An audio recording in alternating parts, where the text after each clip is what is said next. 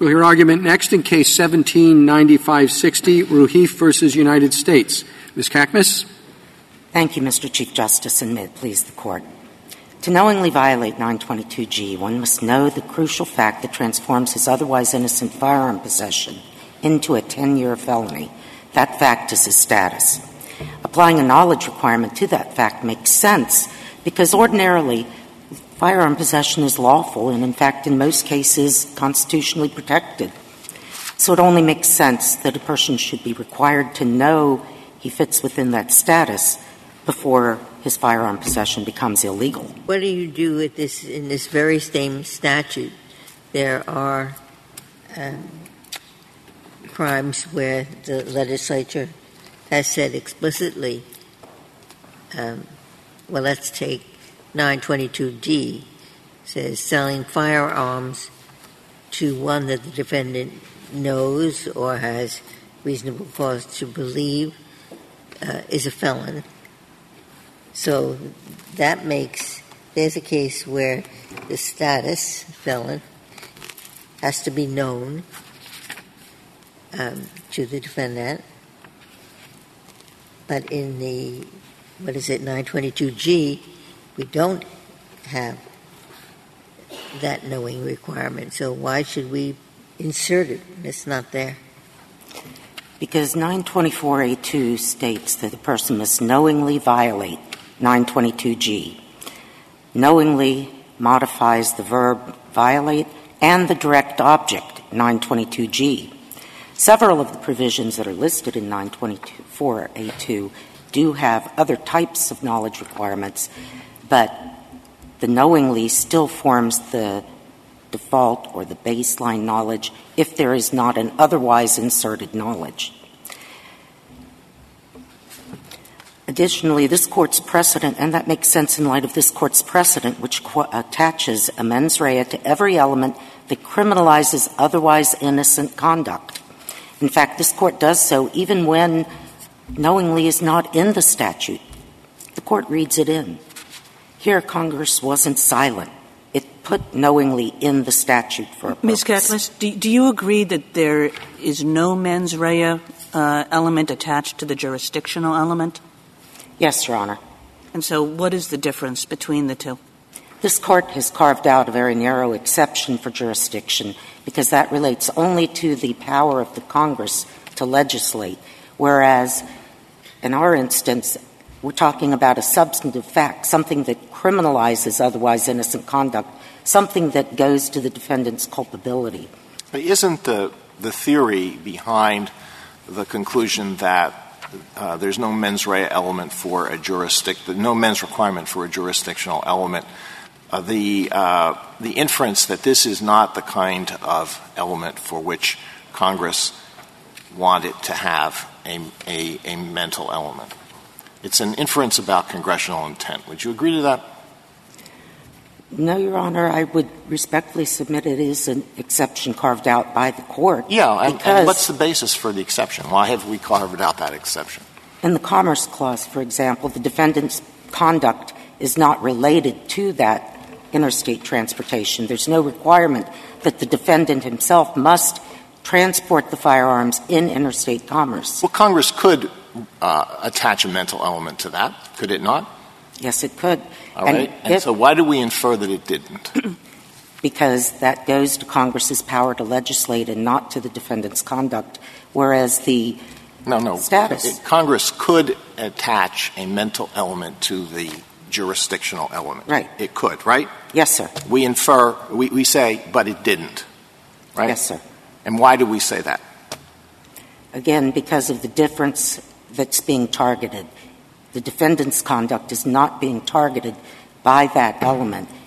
It's something. Why? Why do we say that it's I'll try one final time. What is the theory behind the conclusion that Congress did not want the mental element to apply to the mental requirement to apply to the jurisdictional element? And again, from what I've gleaned from this Court's cases, it's that the defendant's culpability is not an issue. The blameworthiness of the defendant is not, right? Yes, sir. In those elements, because whether you knew about the jurisdictional hook doesn't really go, we've assumed, to your blameworthiness, whereas whether you knew the elements of the offense, the other elements of the offense do, right? Yes, Your Honor. Thank you. But it's an inference about what Congress intended. That's what we infer. Congress didn't want this. It could have done it, but it didn't do it. It didn't say it didn't do it directly, but we infer that it didn't do it. Yes, Your Honor. And the reason we infer that because we think this is just not the kind of element that Congress wants to have a mental requirement attached to unless it says so expressly. Yes, Your Honor. We do infer that a mental element would attach to it if it's not simply jurisdictional, if it's not solely concerning Congress's power to legislate, but has a substantive hook. Okay, so what reason would there be to infer that Congress wanted the mental requirement to apply to the defendant's own status? First of all, there is the language and structure of the statute. They put knowingly directly into 924A2 in front of violate 922G. If they had only wanted it to skip and to apply to the jurisdictional element, to the possession element, they logically would have put it immediately in front of the possession element after the 9 categories of people. What if there were no mental – what if the statute itself made no mention of any mens rea? Even when the statute is silent, this Court has inferred a mens rea for each substantive element, each element that relates to blameworthiness and to it criminalizes otherwise innocent conduct. So then your argument really doesn't depend on the text of the statute. Correct, Your Honor. This text supports us, but also this Court's inferences, applying a mens rea to each substantive element, supports us. Also, the purpose of FOPA in inserting knowingly in the first place in order to ensure gun owners are not caught up in a broad net for honest or innocent mistakes. I thought your argument did depend on the text of the statute, but you were saying in the alternative, even if there were no mens rea element, our cases require us to still require mens rea. Our argument is supported by the statute's text and structure, and we would respectfully submit the text and structure are plain, and so we don't need to go to the presumptions or legislative history. But in the event the Court feels it's not plain, the next step is to look at the presumptions. And this Court's presumptions, even if knowingly is not there, this Court presumes knowingly is read. Would this be a question about the consequences of your position? And the constitutional answer to the constitutional question shouldn't turn on it, but it's a practical matter. I think I'm right that most of these possession cases are felon in possession cases. Yes, Your Honor. And if that's right, and you prevail, then how many people who have been convicted under felon in possession charges could now say, well, the Supreme Court has said what has happened to me. I can't be convicted of a crime I was convicted of, so I want to get out. I want habeas. If we say that read the requirement to go to the status as well as the conduct, the possession, then wouldn't people who have been convicted have a habeas avenue to pursue? There would be a habeas avenue to pursue, Your Honor. However, habeas is not nearly as simple to navigate as a criminal proceeding. And once you reach the land of habeas, you have cause and prejudice that have to be shown for procedural default. It's even harsher than harmless error when you get into the habeas world. And so the number of people who might want to ask for relief might be more, but there is only a small but significant number of people out there who actually had a genuine dispute about their knowledge of their status. Well, I suppose it would get to whether or not a jury was instructed on the element of the offense that had to be knowing. So it may be broader than that. And in my experience, felon in possession it's almost always what people are charged with at this level, because it's the easiest thing to prove. You can prove whether they're a felon or not, and you can prove whether they had a gun. You don't have to get into all the messy stuff about what they were up to. So I would think it'd be a very, very substantial number of convictions. But there's the practical and the legal answer. Practical answer, in all honesty, is that not that many people are going to be able to overcome all the huge procedural hurdles that are placed in front of habeas relief. And unless they had a genuine issue of fact or a genuine issue regarding their knowledge of their status, the chances of prevailing in habeas are slim to nil, if that What high. Percentage of those guilty verdicts are by way of plea versus trial? For Section 922G, approximately 95% are guilty pleas. And there's no reason to believe that that's going to change significantly one way or another. Could you tell me exactly what you think what are the facts he would need to know to be guilty? Because you can't have a mistake of law. Correct. And you can't be ignorant of the law. So what are the facts the government would have to prove? That he knew his visa was conditioned on his being a student? Yes, Your Honor, that he knew he was admitted into this country lawfully on a student non-immigrant visa, that the visa had specific requirements, and that he failed to comply with or violated those requirements. All right. Does he need to know that I thought I read somewhere that he thought an immigration officer or judge had to revoke his visa? Did I read that wrong? And in the trial court, that was another defense that was posited, that he wasn't lawfully and illegally in the country until an immigration judge had adjudged him to be so. But that's not the issue now before the court. It's the second aspect that the government... So the condition is that he knew he came in on a student visa that said he had to remain a student?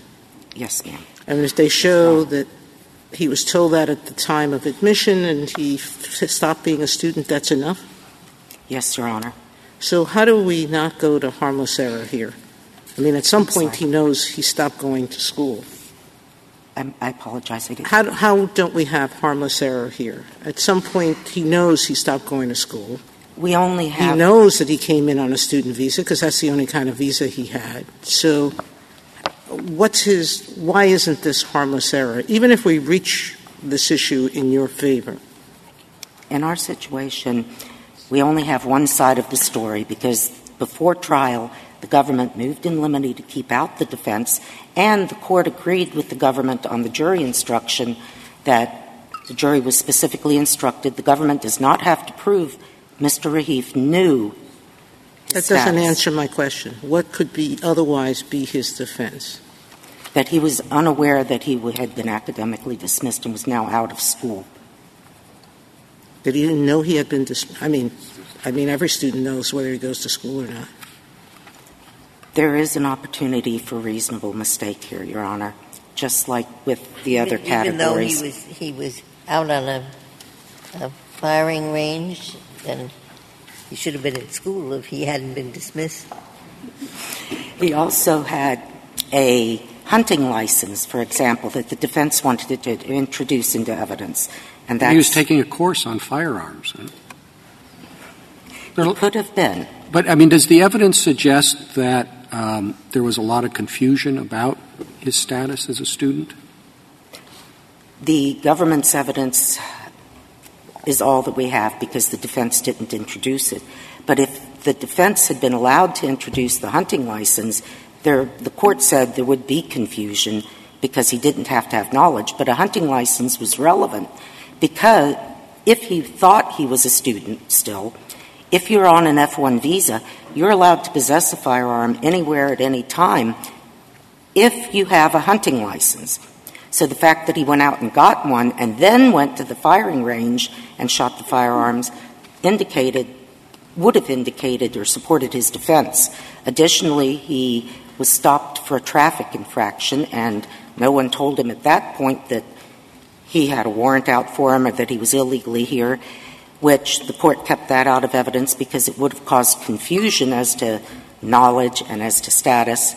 But again, it would have been relevant to his knowledge if that was allowed to be a defense. Suppose someone who is admitted on a student visa doesn't go to school, has every reason to know, understands that he has to continue in school for his visa to be valid, and he has every reason to know that he's not any longer considered to be a student by the school, hasn't been there for months and months and months, hasn't done one single thing, but doesn't actually know for sure that they have expelled him. Your position is that that person would not fall within the statute. Our position is that that would be a jury question. No. The question is what in the end? In his heart, in his mind, he does not know that he is not a student, but he has every reason to know that he is no longer a student. Again, with respect, if someone has every reason to know, it can be inferred that the person does know. Intent and knowledge are... All right. What if the jury or the judge, whoever is the fact finder, comes to the conclusion he didn't really know, but he had every reason to know? Is that person guilty or not guilty? If the fact finder finds that he truly did not know, then he would not be guilty, Your Honor. And do you think that's really what Congress meant here? Yes, Your Honor, but I don't think that will happen in that type of a situation. I think that, take, for example, the Dreamers. Children who come into this country with their parents illegally, live here all their lives, and think they're law-abiding citizens, only to find out later in adulthood that they never were law-abiding citizens. They're not citizens at all. But if that person who had no idea he was here illegally or unlawfully possessed a gun, he would be subject to 10 years in prison under the way the law has been interpreted by the court below. We're asking the court to apply its mens rea presumptions, as the court has done in the past in every case when confronted by him, and to look at and to apply mens rea to the knowledge, to the status element. That it does seem fairly easy for the government to prove status like you're a felon in possession, because there's a whole series of ways you should know you're a felon. Transcript of you pleading guilty could be one of them. Or a judgment of conviction, you have to be there to get that. Exactly. But how about 922G3, who says where the status element is being addicted to a controlled substance? Why would Congress want to punish someone who is aware of being addicted because they sought help, but not someone who is in denial? Meaning, my parents, put me in a program, but they put me in against my will. And if the person knew the facts underlying the legal definition of addicted, they knew that they were dependent on those drugs. They knew that when they weren't taking them, they started having withdrawals, or whatever the legal definition, the facts under. But how would the government be able to prove that? Meaning, in the bulk of the cases, practically speaking, it's going to be proved by the same evidence that the government uses to show the person was addicted. And as in all the other statutes that require knowledge, the jury will have to infer knowledge through reasonable inferences or find that those reasonable inferences don't support the knowledge. And what about subparagraph 8, which applies to a very to a set of individuals who are defined in a very complicated way? So there has to be a restraining order that includes a finding that the person represents a credible threat to the physical safety of an intimate partner or child, and then the order by its terms must explicitly prohibit the use, attempted use, or threatened use of physical force against such intimate partner or child that would reasonably be expected to cause bodily injury. So it has to be proven that the defendant knew all of those things? The defendant knew the fact that he had been to court or he had been given notice of court because of a restraining order that was related to his violent conduct. But he has to know all those characteristics of the restraining order. Yes, Your Honor, which would be demonstrated by the restraining order that he received a copy of in the bulk of the cases. That hasn't been prosecuted nearly as much as, of course, the felon in possession. But the felon in possession is illustrative because it shows if you have a judgment, for the most part, you're going to know why this judgment came about, that you were facing 10 years in prison or 50 years in prison. If someone is charged with being a felon in possession, and the prosecution has to prove that the person knew that this offense was a felony, can the prosecution be prohibited from can the defendant, by offering to stipulate, prohibit the prosecution from proving the nature of the felony? Because if all the jury knows is that there was a conviction for a felony, and then, the jury doesn't know how serious this crime was. The more serious it is, the more likely it is the person was aware of it. Normally, you can't force a party to agree to stipulate a fact that the party is entitled to prove. Which would make Old Chief an even stronger tool in the prosecutor's hands, because the prosecutor would not have to stipulate if the defendant is challenging his knowledge of status. He cannot force the prosecutor to stipulate because it would then become probative. The nature of the offense would be probative to a fact, and the probative value would outweigh the prejudice. Well, if that's true, then you are perhaps not going to win a great victory for people charged with being a felon in possession. So then the prosecution can prove, even if there's an offer to stipulate, can prove, this person was previously convicted of rape and bank robbery and assault. That's true?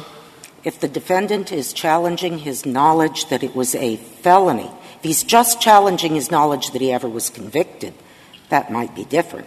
But if he's challenging his knowledge that he knew this was a felony or that he knew it was a serious offense punishable by more than 1 year, and he claims, I didn't know that, then he's made that probative, the type of offense, the nature of it, and the name. And we believe, if the Court has no further questions, I would like to reserve the rest of the time. Thank you, counsel.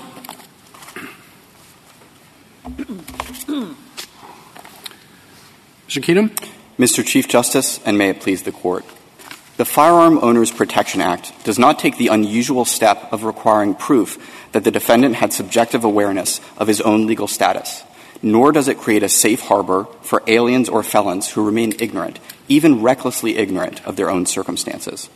Instead, FOPA reflects the long-standing nationwide consensus that a defendant knowingly violates the statute if he, despite his prohibited status, knowingly possesses a gun. I think it's — pardon? What do you do with that dreamer example, or a student who got a visa from a certified institution and all of a sudden, unbeknownst to him or her, the school is decertified, and so they're no longer in status? I agree with you in the vast majority of cases the status is pretty self-evident, or lack thereof is self-evident. But do you think Congress intended to include those innocent people as well? So innocent of knowing their illegality. I acknowledge that application of the government's test in certain hypothetical examples that we could come up with would produce harsh results. And perhaps you're not comforted by the fact that this provision is applied many thousands of times every year, and no one has been able to identify an example like the type you've raised or anything close to it. Well, I guess my question becomes, what do we do with the Staples presumption? Sure. That we're going to not read in or read out a mental element for the conduct or the part of an element that makes you guilty of something that's otherwise not guilty. Possessing a gun is not in and of itself a blameworthy conduct. That's correct. And the only blameworthy conduct is if you're an illegal alien. That's correct. But our argument here is not that possessing a gun is blameworthy or inherently dangerous, and therefore you're charged with knowing the law. Our argument is that there are certain people who, by virtue of their circumstances and status, are charged with knowing or at least being on notice of whether they have a certain status. So someone who is an alien has an obligation, if they're here in the United States, to know whether they're here lawfully or unlawfully. But what if they're mistaken? So it's a mistake of fact. Mistake of fact has always been recognized as a defense, or put conversely, knowledge has always been required, going back to Justice Jackson and Morset and all through the cases, as required for all the elements of the offense. The Court of Appeals acknowledged that what if there's a mistake of fact? Sure. The Court of Appeals recognized that in a case of a genuine mistake of fact, it might be willing to acknowledge that, but that would not be... Well, then the camel's nose is under the tent, isn't it, counsel? Intent matters except for when it doesn't? Knowledge matters except for when it doesn't? No, Your Honor. A mistake of fact is an affirmative defense that has to be raised and proven beyond a preponderance. So you're just saying there's an affirmative defense. So we're just going to recreate this as an affirmative defense throughout? So what's the delta between the defendant's position and the government's position then? It's whether it has to be proven in every single trial. Well, let me ask you, just to follow up on, since Robert Jackson's name's been invoked here, Morset, the contention that an injury can amount to a crime only when inflicted by intention is no provincial or transient notion. It is as universal and persistent in mature systems of law as belief in freedom of the human will and a consequent ability and duty of the normal individual to choose between good and evil. What do we do with that? And this Court's presumption that some mens rea is necessary. And it is. And here we're talking about the only thing that separates not just innocent conduct, but constitutionally protected conduct, potentially, so that is knowledge of the status, knowledge that I am a felon. As you well know, I had a case where the fellow was told by the judge that he was not a felon when he was convicted, and yet he was put in jail for 10 years afterwards because the government didn't have to prove that he knew his status. What do we do about Justice Jackson's admonition to us? His admonition was about creating strict liability offenses, which this is not. If you start with the presumption that the defendant is going to possess the gun... No, it wasn't just about that. It was about mens rea. And we've got excitement video as well. So all of those cases are ones in which there was a list of elements, usually followed by some word like knowingly, and the presumption is that it applies to all of the other elements. We don't have that here. We have a separate provision. Well, with respect, we've got maybe even worse here. Knowingly precedes certain elements. And this is the very first element that follows after the word knowingly violates. This is the very first element, so, Your Honor, substantive element. It is not. And the other element, if I can just finish my question, you can tell me I'm wrong for as long as you want. But the elements that follow, you would admit that knowingly applies to, but just not this one. How does that work? It's a bit of grammatical gravity I'm not familiar with. So the phrase knowingly violates in 924A2, we interpret to mean knowledge of conduct, the same way that this Court did in the International Minerals and Chemical Corporation case. At issue there was a statute that applied to someone who knowingly violates any such regulation. What this Court said is that requires knowledge of the specific acts or omissions that underlie the separate regulatory offense. Specific acts or omissions is a direct quote. And this Court relied on the same understanding more recently in the Bryan case, which construed a different subsection of 924A. How is the defendant blameworthy if he or she truly thought that the status was lawful and then possesses the gun? Just focus on that question. How is that person blameworthy? So I'm not sure that they are, but I think the more... Okay, let me stop you there. Then why should that person be subject to 10 years in prison? Because the more relevant question is whether the Congress that enacted FOPA in 1986 had any reason, given its 50-year history with the federal firearm laws, to think that cases of that type would be a problem. Congress normally legislates... Suppose, and I think you're right in the sense that 99% of the time or 90% of the time this is going to be so easy to prove, but there are going to be those cases, the delta of cases, where the defendant truly was mistaken about his or her status, and you just said is not blameworthy in that circumstance. I think I have that right. and yet you would put that person in prison for up to 10 years? In the vast majority of those cases, first of all, almost all of these cases. Well, what was wrong about my summary of your position? In the vast majority of cases, the type of mistake that the defendant will have made will be a mistake of law. They will have misunderstood. Possibly, I'm sorry to interrupt, possibly true, and in those cases, you won't have a problem. But there are going to be some that are a mistake of fact, and yet, and you've said the person's not blameworthy. So it is notoriously difficult to figure out what is a mistake of law versus fact. And let me give you an example. Petitioner says he was mistaken about whether if he had a hunting license that allowed him to possess a gun. It doesn't. There is no legal right to possess a gun for an alien unlawfully in the country just because you have a hunting license. But, of course, that is the type of mistake that defendants are liable to raise.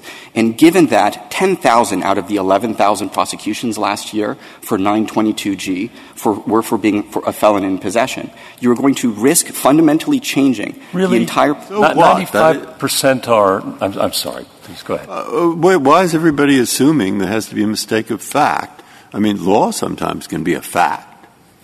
I mean, a person overstays his visa. Right. So he doesn't know he's overstated. He isn't quite sure what the law is. There's a law that says it is a serious crime, 20 years in prison, to stay in a federal building illegally after there's a rule which says you have to leave. Nobody knows about it.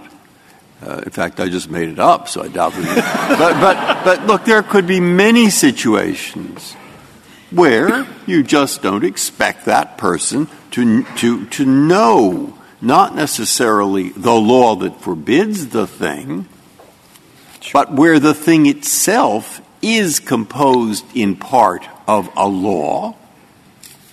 Many cases where they don't know what it is. Sure. So where in the Supreme Court has this ever said, even in such a case, always, under all circumstances, right to jail?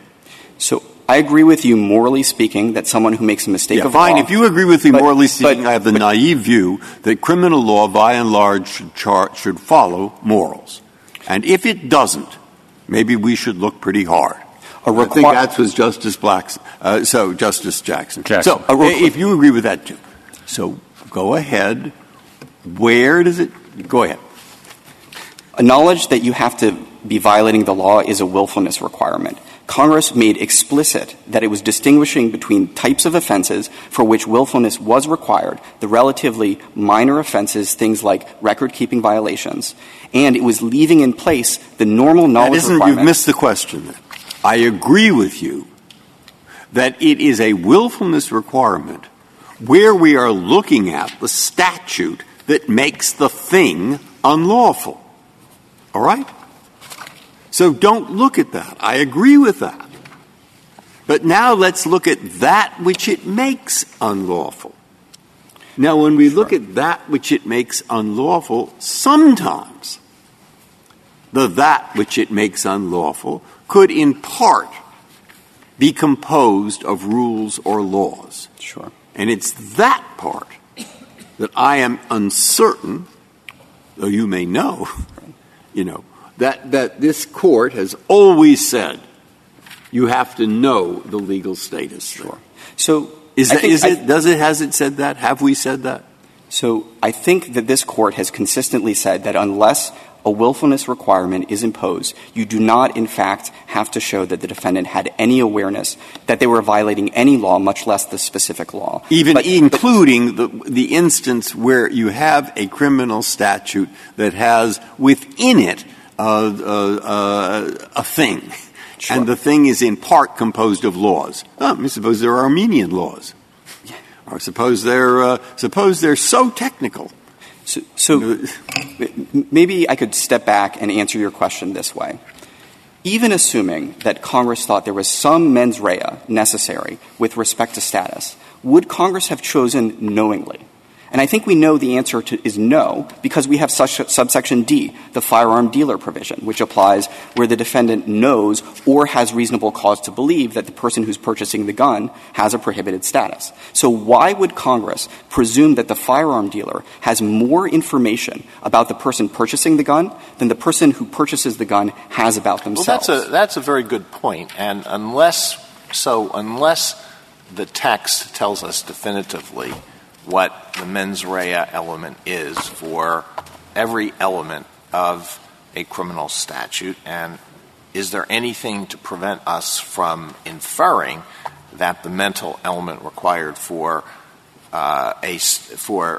one element is different from the mental element required for another element? No. Presumably, 924A2, the knowingly violates, has to work the same way for all subsections, not just G, but D as well. Except petitioners have a problem, which is that you cannot knowingly violate a requirement to reasonably believe Congress can legislate exceptions to every general rule. If the baseline is knowing for every element and all of a sudden Congress has another definition that changes it, which it does in the dealer definition, so the specific governs the general. So it's not clear how you get there textually, but it also doesn't explain why, for instance, in subsection H or A6, Congress has specified a knowledge requirement there. In H, for instance, you have to know that your employer has a prohibited status. So why would Congress specify knowledge there if you were already going to import a knowingly requirement into every provision? I don't think I agree with you on the fact that it has to be read the same way. And I've written opinions where you have long lists of things, and this one's like that, and this is like that, and the other thing's like that. And we know for a fact that you don't have to prove knowingly where you're talking about a jurisdictional hook. And so you could have some of these A, B, C, D, E that have jurisdictional hooks and others that don't. And so we wouldn't apply knowingly to the hook, and we would apply it to other things and so forth. So let me speak then directly to the idea of knowledge of status, because to a certain extent, mens rea is really about what facts a defendant is presumed to know or at least be on notice of versus the type that should be proven to a jury beyond a reasonable doubt. And there's a reason that we don't require in a case of statutory rape the government to prove that the defendant knew the victim was under the age of consent, because even if he didn't know, he was on notice. It was incumbent upon him to find out. And by the same token, if you are an alien in the United States, it is incumbent upon you to know whether you're here lawfully or unlawfully. Well, you'd agree, first of all, I think, that the immigration laws are kind of complex. They are. All right. And people can make mistakes. Absolutely. No doubt, like the dreamers we've talked about, for example, DACA recipients, whatever. You'd also, I think, agree in D that there's language before you get to the new mens rea, before the reasonable cause, that the knowingly from 924 could attach to. There is. Okay. All right.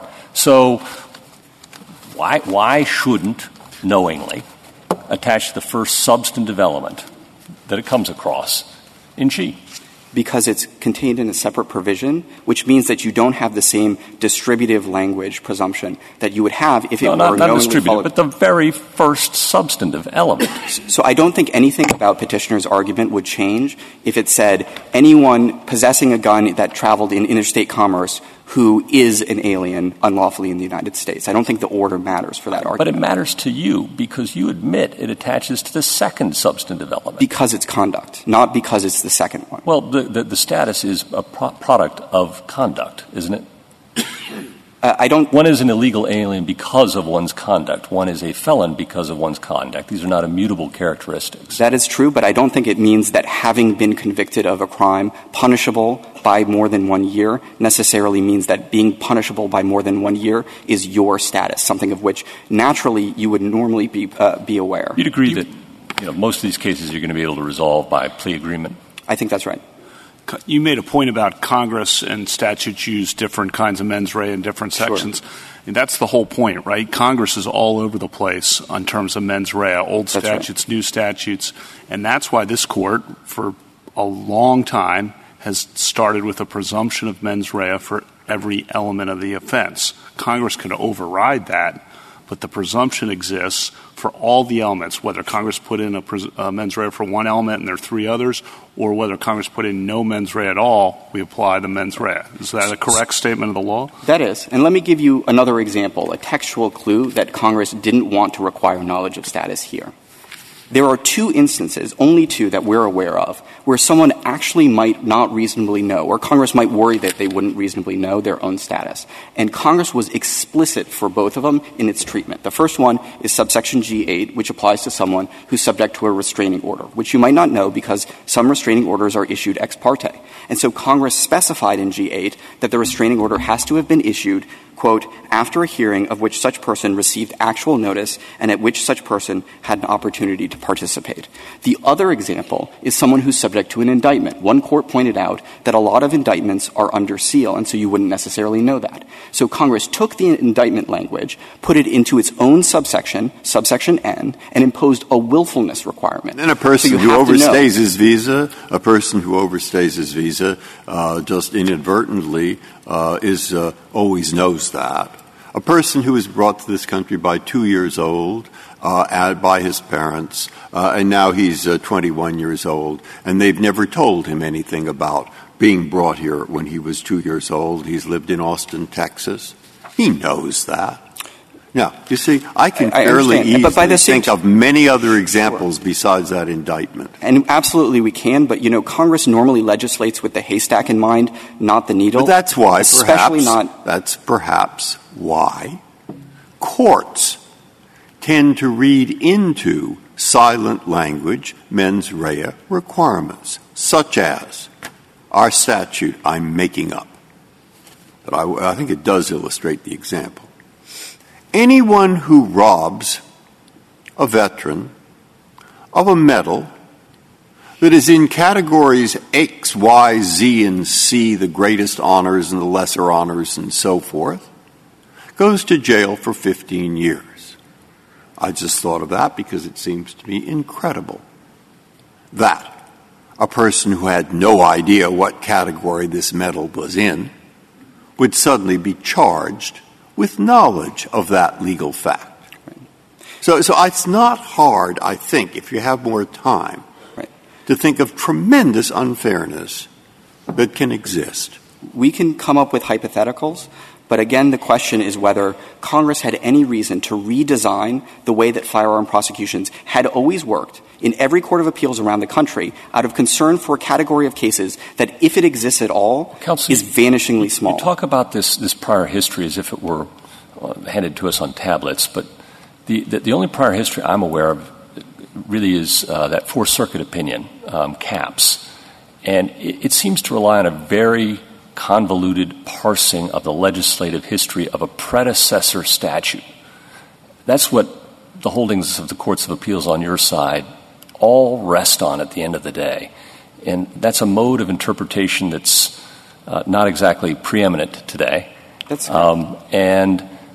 Even for those of us who do attend carefully to legislative history, it's the legislative history of a prior statute that's been superseded. And I don't know many of us who think that is enough to overcome clear language of a present statute. So what do we do about that?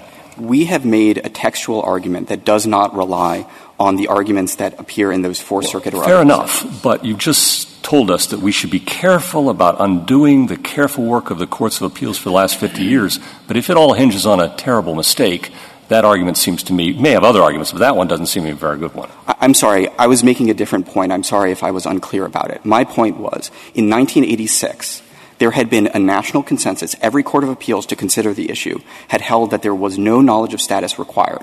Presumably, if Congress wanted to revolutionize the way that one of the most frequently prosecuted federal crimes worked, it would have been a whole lot clearer. As it was, Congress did something in FOPA that every court of appeals interpreted as leaving in place the underlying rule. If we could turn briefly to the practical consequences of this decision. Mr. Denham, before you do that, do you think that there's a difference between a jurisdictional element and a status element like this one? I think it's not a difference in kind. I think it goes to the point that Justice Alito was making, namely that there are some things that we presume people either are aware of or on notice of, or it's just not the type of thing that Congress would want to have to prove to a jury. And there are other things that Congress would assume that we would prove to a jury. Our argument is that legal status is the type of thing, especially the defendant's own legal status, that Congress would not have wanted to require, and that becomes even clearer when you see that every time in 922 that Congress wants to require proof of some mental state with respect to the legal status, it is explicit about it. We've mentioned subsections D, subsections H, A6. We've talked about subsection N. We've talked about G8. Those are all instances where Congress might have worried that someone wouldn't know, for instance, the status of the person you're selling the gun to. And that's why Congress included an explicit mental state. It did not include the same in subsection G. The rule about so-called jurisdictional elements seems to me must rest on an inference about congressional intent. And the argument against reaching a similar inference with respect to a defendant's status is that in a case like this one, the conduct in question would often not be criminal were it not for the person's status. I think it's an overstatement to say that it's always lawful activity. It depends on the jurisdiction. But in any event, so can it be distinguished on that ground, or would we run into problems in the situation where the conduct in question is subject to prosecution under state law and federal law, but what the jurisdictional element does is to make it much more serious, to impose a much more serious penalty? So I'm not sure it can be distinguished on those grounds. I'm glad that you brought up state law because we've been talking about federal law here, but nearly every state has its own possession law, and as far as we're aware, not a single one of them requires proof that the defendant had any mental state with respect to their status, which I think is relevant in two ways. First of all, it shows that it is unlikely that states would have structured all of their laws this way if it invited abuse or routinely ensnared the innocent. But I think it also goes to what is the general expectation of what someone is on notice of. And I think it shows that if all states are making the same assumption that a defendant is on notice of his own status, it's not unreasonable to think that Congress was resting on the same assumption. Going now to the practical problem. Justice Gorsuch, you are 100% correct that in the vast majority of cases, people plead guilty. On the other hand, we're talking about 10,000 felon in possession offenses. And what happens is, although it will be extraordinarily rare that a defendant in fact will not know that he is of his own status, it is something that will have to be proven at every trial, which means that the focus of the trial practically that won't be so, because the last thing in the world that the defendant will want is for the jury to know that he committed some heinous crime. So that will often be the case. It won't always be the case. It's the easiest thing in the world for a defendant to say, I just didn't know, or even if I did know at one point that my crime was punishable by more than 1 year, I forgot. Imagine a defendant who received a 10-month sentence. The juries don't believe that. Sometimes they do, sometimes they don't. If you got a ridiculous defense, it's not going to work. It's not ridiculous for a defendant who, let's say 5 years after his prior offense, for which he received a 10-month sentence, to say, at the time of my later gun possession, it's just not something that I remembered because I only got 10 months, so I wasn't thinking about the potential penalty. All right, so we're dealing with two classes of cases then, if I understand your argument. One is it's going to be easy to prove in the mine run of cases. It's not going to be a big deal. But there is a small but significant number of cases where, it's really going to be a colorable question and therefore a burden on the government. It seems to me a double-edged sword, isn't it? So our argument is not that it's a burden on the government. Sometimes it will be, but usually it won't, and in any event, we're not asking for your sympathy. Our point is that you risk shifting the focus of all felon in possession trials out of concern for a category of cases that, if they exist, is extraordinarily small. That does seem like you're asking for our sympathy, with all respect. You are referring to burden, too. That's your argument. You said you want to turn to the practical consequences, the burden on the government. And then we dismissed most of them as not burdensome at all, and now we're left with these. So, again, the problem is not the burden on the government. Imagine you are a juror at a felon in possession. What is the practical consequence argument, then, if it isn't the burden on the government? It's that it will be deeply confusing to the jury. So imagine you are a juror. So you're worried about considering a person who didn't know he was brought here at the age of 2. Okay? That's the case I'm imagining. Because I imagine our criminal justice system is aimed at proving the guilt or innocence of each individual. And it doesn't help to say there are a lot of other people who are guilty. This one didn't know he overstayed his visa. Now, what fairness? So what purpose is it served to send that person to prison for 10 years? respectfully, Justice Breyer, if you reinterpret the mens rea for every 922G offense out of concern for that hypothetical category of people, that is worse than letting the tail wag the dog. That's letting the tail wag the dog where the dog is massive and the tail is tiny and largely hypothetical. And the dog is that we're concerned about juries not being able to understand? And the fact that you are shifting the focus. Imagine you are a juror and you are at a felon in possession trial, and all of a sudden the judge, the witnesses, the lawyers all start talking about a prior crime totally unrelated. And under the best of circumstances, that sort of trial within a trial can be deeply confusing. Deeply confusing for a jury. And we just shouldn't trust juries, even though it's enshrined in the Constitution that every person is entitled to have their guilt or innocence. We need to worry. We need paternalistically to worry about juries. No, Your Honor. But if you are convinced that that is what Congress had in mind when it enacted FOPA in 1986, then yes, that is the result that you would reach. How many people are now serving time in federal prison under the felon in possession statute? Well, given that it's about 8, 9, 10,000 a year, it's going to be a very high number. If I could, because my time is... Morissette itself, the charge was converting government property. And the defendant's argument was, I didn't think it was government property because I thought it was abandoned. Right. The government there argued, who cares? Doesn't matter if you thought it was abandoned. Right.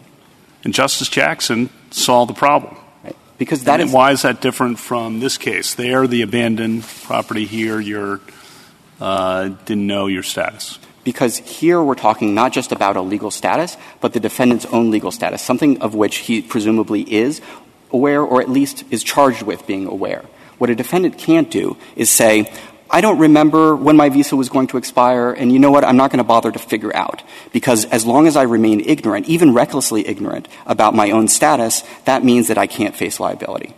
If I could just tie together the various strands of our textual argument, it is first that you are separating out knowingly violates from the regulatory prohibition, which this Court has read to mean that it's a reference to the specific acts or omissions that violate the prohibition. 2, the fact that you're dealing with the defendant's own legal status. 3, the fact that knowingly violates, if you import the knowing requirement, produces all sorts of doubled mental states or incompatible mental states under subsections D, H, and A6. 4, the fact that Congress was always explicit in 922 when it wanted to require a particular mental state with respect to background circumstances. And 5, in the 2 instances where Congress thought that maybe someone reasonably wouldn't be on notice of their status, it made specific provision of those. All of that, combined with the 50-year history that Congress had at its fingertips when it enacted FOPA in 1986, moreover, the fact that if Congress had a problem with the way every court of appeals in the country has interpreted FOPA, presumably it would have done something about that in the last 30 years. And yet, even though 922 and 924 have been modified more than a dozen times, Congress has not done so. If there are no further questions. I would like to know your view of, let's just say, we would reverse the collateral review issue that I asked about. Sure. So the government's view is that under Bousley, the defendant would have to show on collateral review that he was actually innocent, meaning he actually did not know about his status. But of course, any defendant could raise that argument and would have every incentive to try and raise that argument. Thank you, counsel. 6 minutes, Ms. Kakmus. Thank you, Your Honor. First, I'd just like to point out, I think that 10,000 a year prosecutions under this statute is somewhat overstated in that the Sentencing Commission has indicated in the past 15 years there's only been 65,000. But regardless, the bulk of them are under the felon in possession. And we acknowledge that the bulk of the time there's not going to be a problem. But that small but significant number of cases there is a problem in where there is honest misadvice by a judge.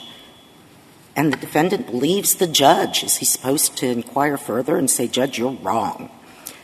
We would respectfully submit that's not practical or fair. In essence, the government says it's not adding or complaining of its burden, but rather is concerned about the added burden on the jury and the jury confusion. But virtually every statute has knowledge and the jury sorts it out. That's what they do. The government is, in effect, asking this court to create a whole new rule, a rule that relieves it of its burden to prove the only critical fact that makes firearm possession in this country illegal, and that fact is status. Our reading, applying it to the status, is consistent with the plain language of the statutes, with this Court's canons of statutory construction, and with the purpose of FOPA in inserting knowledge in the first place. Congress did something different. Prior to FOPA, knowledge was not in the statute. It's there now. The fact that other Congresses afterwards have not changed it adds very little weight and is a very weak canon this Court has described. And for all those reasons, we'd ask the Court to reverse. Thank you, counsel. The case is submitted.